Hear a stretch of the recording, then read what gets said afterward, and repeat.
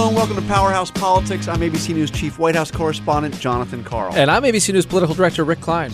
Rick, here we are. A lot of news. The president has been doing a lot of talking over the last 24 hours, and we're going to kind of go through, I think, even by this president's standards, some rather, shall we say, unusual.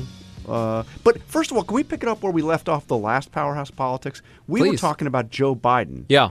And I think I was telling you that I thought there was a real chance he might not actually run. You were insisting, no, he's going to win. He's going to all this stuff. So since then, we've had a whole series of allegations come out about Joe Biden, beginning with Lucy Flores telling the story of when she had Biden out to campaign for her in Nevada.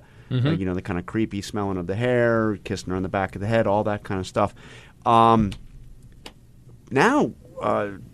there's quite a bit out there right now. What's this going to do to Biden? There is nothing that has come out that shouldn't have been entirely anticipated by Joe Biden's team. And the fact that it wasn't suggests that he doesn't actually have much of a campaign team in the first place. I think that's item one takeaway. How about the rapid response, though?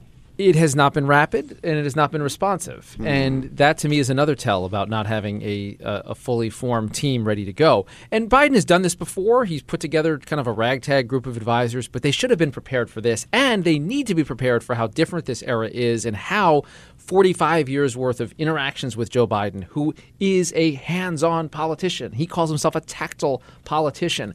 Those interactions look different in the light of 2019, and he is coming into very much a realization of that, and he has been relatively silent this week except for a couple of statements. Yeah, puts out some statements. He hasn't said anything on camera. I mean, he put out written statements in response to the Lucy Flores allegations Friday over the weekend, I think, were the two, right? Am I correct about That's this? right, yeah. We've heard some from some Biden spokesperson, but from Biden himself, and we haven't actually seen him in public talk about this. What day is it? Today is Wednesday, April 3rd. Okay, so this is an eternity 5-day-old story in political time. That's right. And we have not heard from Biden directly. Nancy Pelosi, we've heard from. Nancy Pelosi has come out to say she doesn't think this is disqualifying, but that Biden's answers on this are not enough, and still nothing. That's still nothing. Nothing. And in people I've talked to in other campaigns have said this just is an example of a guy that is not running a campaign for 2019. The fundraising numbers that have come out this week are another reason that he may be delaying his announcement for a couple of weeks. But they have to get in front of this if he is going to run for president, and I still think he is much more likely than not to announce his candidacy. There it is on the record, John, for future trash-talking purposes. Yes. This is going to be a big part of the initial launch of the coverage unless or until they get out in front and start answering questions about it, because we're only seeing more people come forward. And we should make a stark line between this and the Me Too allegations that have felled other politicians, or in the case of Donald Trump, have not felled. Well, this is a perfect issue for Donald Trump to take advantage of, right? Given his background, so clean as a whistle on anything like this. So let's talk about that, because I would have thought that if there was a little self-awareness, this might be the kind of thing that Trump might not want to. What do you do for ABC News again? You're the White House correspondent? It's okay. Yeah, because I don't know if you remember this, but there were a whole series of allegations against Donald Trump during the campaign, and some quite serious, all of them quite serious, but some of them could venture into criminal behavior. Yeah. And the president, of course, denied those allegations, but there were a lot of very serious allegations against Donald Trump, and of course there were his own words on tape and the Access Hollywood. So anyway, he actually directly addressed this at a fundraiser last night for House Republicans, and he basically made a joke. Welcome, how do you like the world, Joe Biden?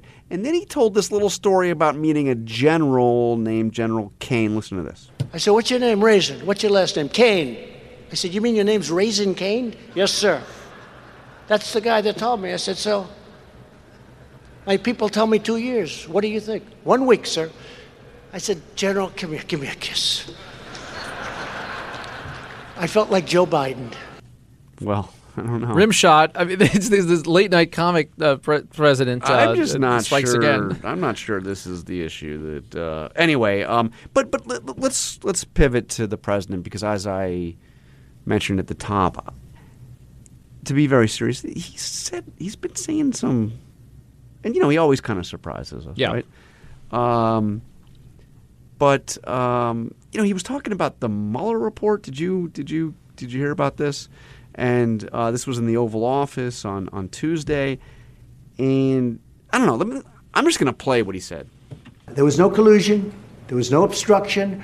They were very disappointed. I don't know what they were thinking, because they all know. I guarantee you they go into a room between Nadler, Schiff, and the group, and they laugh like hell at how they've kept this thing going for 2 years. They laugh like hell. And I hope that this investigation now, which is finished, it's totally finished, no collusion, no obstruction. I hope they now go and take a look at the oranges of the investigation, the beginnings of that investigation. Okay, so the oranges. I mean, he meant to say origins, but he said it a couple more times, and then he repeated himself like 3 times about these oranges of the investigation. How Florida of him. Okay, yes. Whatever. It's fine. But then there was this kind of odd statement about his father, Fred Trump. I always talk about Germany. I mean, Germany honestly is not paying their fair share. I have great respect for Angela, and I have great respect for the country. My father is German, right? Was German, and born in a very wonderful place in Germany. And so I have a great feeling for Germany. A very wonderful place in Germany that's called the Bronx. Yeah, I think that's about right. This is a strange. He has said it before, and no one can figure out why he said it ever. He had a grandfather was born in Germany. Is he trying to birther himself? Is that possible? I don't know. But I just want to keep along this line. He gave this speech last night, as I mentioned, for the House Republicans fundraiser, big event, and well, he seemed to be worried that the speech might leak. I don't want to use names because I'll get in trouble, because it's always somebody's going to leak this whole damn speech to the media, to the fake news. And somebody did leak the speech. You know why? Why? Because C-SPAN was broadcasting it live. Oh because God. There was a White House pool camera there, NBC News, because the place was filled with reporters. That's why it leaked. Because it was an open press event? Because it was on the record. Because it was an open thing, and there were lights all over. Anyway, that was a little strange. But can I? You don't mind if I? Oh no, please march along. Then he got in this. He's not a. He likes coal. We know that he likes coal. He's not a big alternate energy kind of guy, and he doesn't seem to like wind very much, wind power. But anyway, play it. If you have a windmill anywhere near your house, congratulations. Your house just went down 75% in value. And they say the noise causes cancer. You told me that one, okay? The thing makes it so. And of course, it's like a graveyard for birds. If you love birds, you'd never want to walk under a windmill because it's a very sad sight. It's like a cemetery. We put a little statue for the poor birds. Yeah. So anyway, I mean, windmills do kill a lot of birds, but I never heard the noise causing cancer stuff. Anyway, these are maybe trivial things, and this is Trump being Trump. But there are some more substantive things that have been rather strange over the last few days. I don't know. He said he was going to close the. Remember, he said he was going to close the Mexican border. Yeah, he was definitely going to do it, right? And Mick Mulvaney told you over the weekend that unless something incredibly dramatic happens, it's happening this week. And last night he was speaking about. Speaking about it in the past tense, about how he wanted to close the border. But now Mexico, did you see, they just detained 1,000 people at the border yesterday? And he makes it sound like because he made this threat, Mexico has entirely changed their position and is now suddenly stopping the migrants on the Mexican side of the border. ABC News, we've contacted Department of Homeland Security. We've got our man Matt Gutman on the border. We've been looking for evidence of any change in the posture of the Mexicans, who, of course, had long ago promised that they would cooperate on this and process asylum cases, allow them to be processed on their side of the border. But we can find no evidence of any change whatsoever in what the Mexicans are doing. But now the president, at least last night, now maybe he'll change again today. I don't know. And what about healthcare, John? What about healthcare? So the president has reversed course on this policy position, and he's created chaos throughout his entire administration. We remember just a week ago his administration announced that they were joining the Obamacare lawsuit, and that they wanted it all to be tossed out, and of course completely terminated, which was a change in the policy, yes. And that means the Republicans would have a plan. They would have a plan, and he said they were going to be the party of healthcare. You watch. And he sent our friend Mark Short, friend of the podcast, chief of staff for the vice president now, went on television and said that they would be introducing their Republican health care plan. It would be forthright. And then he reversed again. He seemed to say, well, he did say in a tweet and then reiterated it in the same Oval Office event, that the Republican health care plan would wait until after the election, after he wins re-election, after the Senate remains in Republican hands and after Republicans win back the House. So they would do it after the election. I don't know, but last night he was back talking about health care again, and here's what he had to say. If we stay away from that subject, we're going to lose. We're going to lose. We can't stay away. It's too important. It's too important because the Democrats, you know what? We have the border. We have, if you look at it, we have the immigration, but we have we have the crime, we have the police, we have the military, we have so much. They have health care right now. We have to take that away from it. We take that away, we will not even come close. I mean, I don't know, diagram those sentences. But apparently he wants to take health care away from the Democrats? No. Yeah, and the way you do that is waiting 20 months to vote on a proposal until after the election. We use a phrase all the time, a football metaphor about punting on issues all the time. This is punting on first down. We're 20 months away from the election. To say that you're not even going to try to introduce a plan, and it's a secret plan that no one is going to know about until after the election if the Republicans win. If he wins, by the way, it's all predicated on him winning another term, first and foremost. So he's going to run for re-election on a secret health care plan. How do you think Mitch McConnell and the Senate Republican colleagues feel about that one, John? I don't know. McConnell, I thought this was an extraordinary moment of defiance of a president of your own party. When the president did his riff, and he did it right walking into a meeting with Senate Republicans, elaborated further that they were going to be the party of health care, that they were going to introduce their own alternative, the Republican alternative, would be much better than Obamacare. And then Mitch McConnell came out to the cameras and he said, we're not doing it. Yeah, he originally said, I look forward to what Speaker Pelosi and the president come up with on this, which is a classic Mitch McConnell passive-aggressive move, like it ain't mine. And then he said, it's not going to be us. We're not going to be. And then the president suddenly did his about face and said, we'll wait until after the election to vote on this. Maybe he's thinking after Mitch McConnell's. I don't know whether he's in office or not. These are serious issues. The threat on the border caused there were discussions, but there's a political dynamic, there's a diplomatic dynamic, and then he seems to take it back, and then I don't know. I mean, he seems to be a little. Is it listless since the Barr summary of the Mueller report? Is there any relation? I don't know exactly what's going on. I feel like there's a couple levels to this. One is the Borscht Belt presidency that you see on display when he goes out there in front of cameras and is just riffing. And maybe he thought there weren't cameras there. Maybe he didn't. But it's not just that. I mean, we're used to the president just saying stuff without any strategy behind it. That's part of what President Trump is. The other thing that I think is more serious for Republicans is as they start to gear up for 2020, knowing that the president's at the top of the ticket, knowing that they've pledged loyalty to him, to have these incredible contortions on policy positions that they're forced into. What it means for the entire federal government and the Congress to be told that the president is about to shut down the border. You don't just say that. You don't just do that. There's actual economic implications. There's national security implications to all of that.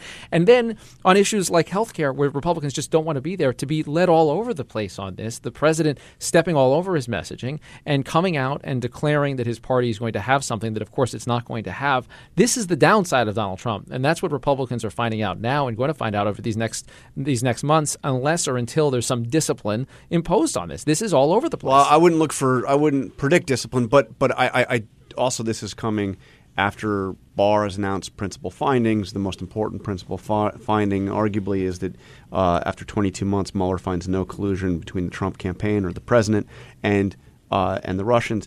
I still have a lot of questions about other aspects of the end of Mueller, of what's going to happen now as we await the release of the report, and what the heck is going on with the other investigations, perhaps most importantly, the investigation done out of the U.S. Attorney's Office for the Southern District of New York. And I think I have found the perfect guy to help us understand these issues, somebody who actually was the U.S. Attorney for the Southern District of New York, very prominent former prosecutor, out with a new book. I think we got to talk to him. Let's do it. Let's go to a break and bring him in. What do you think? And when we come back, Preet Bharara. All right, and joining us now is the former U.S. Attorney for the Southern District of New York, Mr. Preet Bharara. Thank you for joining us, Preet. Absolutely. Thanks for having me. So you're out with a new book, Doing Justice, A Prosecutor's Thoughts on Crime, Punishment, and the Rule of Law. And, this may not surprise you, but I want to get some of your thoughts about the current state of some of those issues regarding the President of the United States. No, you do? Yes. And nobody ever asks about that. Can we remind everybody that you actually you kind of worked under President Trump for a glorious how many days? It was like 7 weeks. 7 weeks? Trump administration veteran. Veteran. How many? It's like 6 Scaramucci's. Exactly. Yeah. That's incredible. So we've been trying to figure out what to expect now, along with everybody else. Barr has given us his principal findings from the Mueller report. I saw you, unlike others who seemed to have a hard time accepting much of what Barr said. There's the stark conclusion, maybe the central conclusion: no collusion no conspiracy between the Trump campaign and the Russians. But obviously, right. That's an important distinction, obviously, right? And people keep getting upset about it, and in some cases, rightly so. The president keeps talking about collusion. His supporters keep talking about collusion. Collusion is a lay term that doesn't mean anything legally, and the special counsel didn't make any finding about what evidence there was of collusion or not. The sort of generic term that means, was there some relationship with or acceptance of benefits from the Russians in connection with the campaign, and they only focused on conspiracy. And that's why, and the reason that's important is that Adam Schiff, the chairman of the Intel Committee in the House, is getting a lot of grief from the minority members, I think unfairly, because Adam Schiff has talked about collusion as well, this generic term, for which there is plenty of evidence. Bob Mueller only made a decision about whether or not there was enough evidence to make a criminal case of conspiracy. So I just want to point that out. But when Adam Schiff is talking about collusion, I mean, what he is talking about, when he is understood to be talking about, is the idea that somehow the Trump campaign was involved in the Russian efforts to interfere with the election, specifically the hack of the DNC emails and the Podesta emails, and the fake news social media campaign. And we've seen no evidence, and there's no suggestion that Mueller has any evidence that there was any involvement on the part of the Trump campaign in that effort. Well, again, involvement is an odd word too. Whether there was an agreement or a meeting of the minds in real time on an ongoing basis to do those things, he has said there's not enough evidence to state a crime, which is I think a little different. But be that as it may, I think all of us can understand a little bit better what Mueller and his team found and concluded, and what they didn't find and conclude when we finally see the report. And I want to ask you about a specific statement from Barr when he talks about this process of getting the Mueller report ready to send to Congress and to release publicly. He's going to take out classified information. He's going to take out grand jury information. But then he mentions information that would disparage third parties. Peripheral third parties. Which is another. There's a lot of definitional problems in all of the discussions about the Mueller investigation: collusion, involvement, conspiracy, and now we have peripheral. So is peripheral would mean would that mean those who have not been charged? So is the president peripheral? Well, I assume no one's been charged, and the people who have been charged, we all know about it. So and I think disparaging information about people who have been charged is already available. Right. And I don't expect the Mueller report to say a lot more than what is already publicly known about, for example, people like Paul Manafort and Roger Stone. Remember, the report is supposed to outline decisions to prosecute and decisions not to prosecute. And the decisions to prosecute, it seems to me, the documents that have been made public in the trial that happened with respect to Manafort, that all speaks for itself. Now, with the remaining universe of humans, I guess there are peripheral and non-peripheral. And Bill Barr is making a distinction. And by the way, I think that's not necessarily terrible news from the perspective of people who want disclosure. Again, the proof is in the pudding, and a lot of promises have been made by a lot of people over time about transparency, and it doesn't happen. But it doesn't sound like Barr is saying, well, anyone who wasn't charged, even if they were sort of central to the investigation, should have their information redacted. He doesn't seem to be saying that. So that, in other words, if there was an investigation relating to, someone close to the president, and it was a significant part of the investigation, and people have known it was part of the investigation, for example, Donald Jr. or Jared Kushner or some other folks, the implication of his last letter seems to be that some of that information will be revealed. And, to the extent there are other, random people, I don't know if that would include folks like the secretary to the president or other folks. I don't know. Again, he doesn't define peripheral, but people who really had no role in anything and sort of, fell into the orbit of Donald Trump and in the ambit of the investigation, and some, things were found out about them, but they didn't amount to much. We shouldn't be maligning them in a public report. That seems to be what he's saying, but I mean, at this point, to coin a phrase, who the hell knows? And just today, the House Judiciary Committee voted to authorize subpoena of the Mueller report itself. There's an insistence in Congress to see the whole thing, unredacted, at least the chairman and ranking member to have access to that. Do you feel like that's an appropriate step, or are there things that the Congress and the public should never see that could potentially be in that report? Yeah, so this is going to sound like maybe an odd answer to that. The way you asked the question, is it an appropriate step? I think absolutely yes. That doesn't mean that I necessarily believe at the end of the day that every single word and every single bit of punctuation should be made public, because there might be a good faith reason for certain aspects, hopefully minimal, relating to ongoing investigations or classified material that shouldn't become public. By the way, I think all the classified information should be provided to Congress. Congress is different, and at least the chairs of the relevant committees, Judiciary and Intel, they're different as well. But I do think it's an appropriate step because I think Congress has an independent role as a co-equal branch of government, and it's unclear what Bill Barr is going to do. There's the rhetoric of transparency that's happened over time. The president himself has sometimes lapsed into the rhetoric of transparency, but then it doesn't end up happening. And I think because time is of the essence, sort of generally, because people want answers, and a long time has elapsed, to put down in writing and throw the gauntlet down and set in motion a series of events so that you can frame the issue if it has to be framed for a negotiation with the White House and or a litigation in the courts. I think you proceed the way that they're proceeding. Let's turn to the Southern District. Your friends and former colleagues there. We all are depending on what we know about this based on court filings, based on some public statements of people that we know that have cooperated with investigators in the Southern District. What is your best read of what the scope of what is the investigative work that's going on in the Southern District? What is your sense of what that work is and what the work product would it be? Would it just be speaking through indictments, or could there be a report that comes out of the Southern District? I doubt a report. That's not something that we did. That's the kind of thing a special counsel does. I don't think we ever issued a report ever in the 7.5 years that I ran that place. And I understand that this is a different kind of investigation if it implicates a sitting president, but I still think that's a bridge too far, and it's not the kind of thing that they do, and it's very, very, very out of the ordinary. So I have two responses. One, I don't have any personal knowledge of what they may be looking at specifically. I see the reports like everyone else. I'm out of the job, and nobody tells me anything. But from the reports, it looks like, number one, they have the view that the president committed a campaign finance violation with Michael Cohen because they have repeated the assertion of Michael Cohen in open court that he committed that campaign finance violation in connection with the payoffs.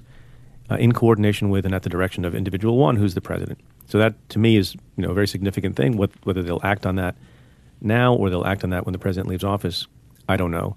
And then there were reports of investigative activity relating to the inaugural committee, the Trump Organization, and there's probably a lot of those things going on, and probably a number of things that we don't know about because the Pandora's box has been opened both by Michael Cohen, who continues to try to cooperate, post-conviction. So I don't know. The other thing I will say, though, separate from the particulars of what they're looking at and what I wrote about extensively in the book, is about the character of the place and the characters in that place and the philosophy of the place and the culture of the place and how we went about making decisions, how we decided to go forward, and how we deliberated very carefully. And sometimes we proceeded and people didn't like it, and some people did like it, and sometimes we didn't proceed, and some people liked that and didn't like that. So at the end of the day, I think it's important for people to understand that in the same way that it wasn't Bob Mueller's job to get the president, it's not the Southern District's job to get the president or to get a bad guy. Their job is to figure out what the truth is, what the evidence is, what's provable in court, and to bring only cases that are in the interest of justice. And they are fearless and aggressive and independent, but they're also fearless and independent in the other direction. And if they don't think there's enough evidence to bring a case against anyone, whether it's someone close to the president or the president himself, notwithstanding the policy of the Justice Department that you can't indict a sitting president, they'll walk away too. And I think that's what you want in fair-minded prosecutors.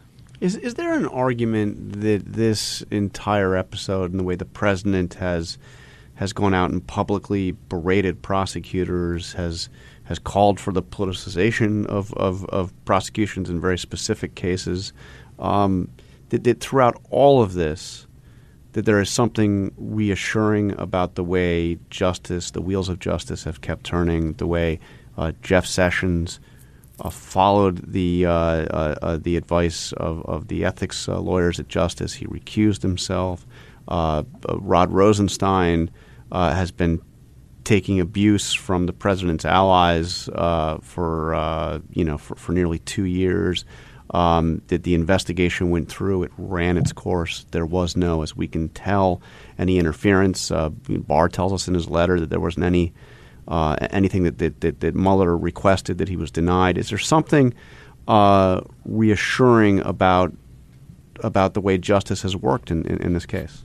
Yeah, look, there are examples. You pointed out a number of them. Also, the fact that Rod Rosenstein appointed Mueller in the first place. The reason we're in this situation is because Rod Rosenstein thought there had been a serious breach and concern and lack of faith and worry that there had been obstruction of justice. I mean, that's where all of this began with Bob Mueller. It was in the immediate wake of the firing of Jim Comey and other erratic behavior by the president. There have been other occasions where the president seems to have asked Matt Whitaker and Don McGahn, his former White House counsel, to do things that they refused to do. In another example, although it didn't really amount to much, we're seeing this unfolding of the scandal around national security clearances and high-level clearances in the White House. And, Don McGahn again and the former chief of staff, John Kelly, made it clear on the record for posterity that they didn't think, 25 to 27 people who were deemed not worthy of having security clearances, that they thought they shouldn't get those security clearances. So there have been people who have stood up along the way and caused, Trump to turn back against his worst instincts. So I think that's encouraging. But it is still true that someone with the power and the megaphone of Donald Trump, over time, if he is able to accidentally or intentionally, put certain kinds of loyal people in various positions, that the things that we are talking about can be eroded more, and there'll be fewer examples of people standing up for what's right and the rule of law rather than bending to the will and to the demand for loyalty from the president. Of course, the Attorney General announced in his letter a week and a half ago that there would be no prosecution, no pursuit of an obstruction of justice case. We know from what he said of Mueller's report that Mueller doesn't make a recommendation one way or the other. He presents it. It appears evidence on both sides. Does that, though, mean that obstruction of justice as a topic is off the table entirely for the Justice Department, or could it be that something the Southern District works on leads back the road to obstruction? In other words, would Mueller have exonerated the president, or his non-decision leading to Barr's decision to exonerate the president entirely on obstruction, or could it come back in a different investigation?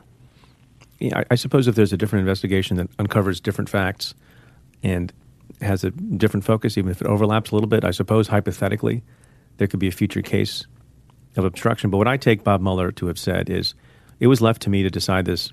I couldn't decide it. It was too close a question. So we're not stating that a crime was committed. Also, we're not stating that a crime wasn't committed. The president is not exonerated. Since he had sort of the exclusive power in connection with the investigation to make that determination, I don't think there's anyone else in the Justice Department who is going to sort of rise to the occasion, so to speak, and say, well, we have a different view and we're going to prosecute. That doesn't make a lot of sense to me. So in some ways, by the way, and this might sound controversial to some ears, it doesn't matter that much that Bill Barr sort of interceded and put his own, helpful spin and gloss on that's different from what Bob Mueller found, his own spin and gloss on whether or not obstruction was committed. Because I don't think in the department, I think once Bob Mueller said, I cannot state whether a crime was committed, it's too close a question.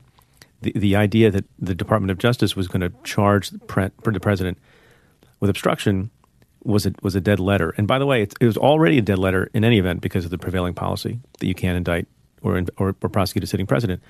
What I think is the same as what a lot of people think, is that Bob Mueller put it in writing, set it out in a document that I think will be fairly eye-opening because all the evidence will be marshaled, even if some of it we've seen before, and that it provides a possibility for action by the co-equal branch of government to whom was delegated this responsibility of holding a president accountable in certain circumstances of abuse of power or the commission of a high crime and misdemeanor. I'm not prejudging that because I don't know what the report says.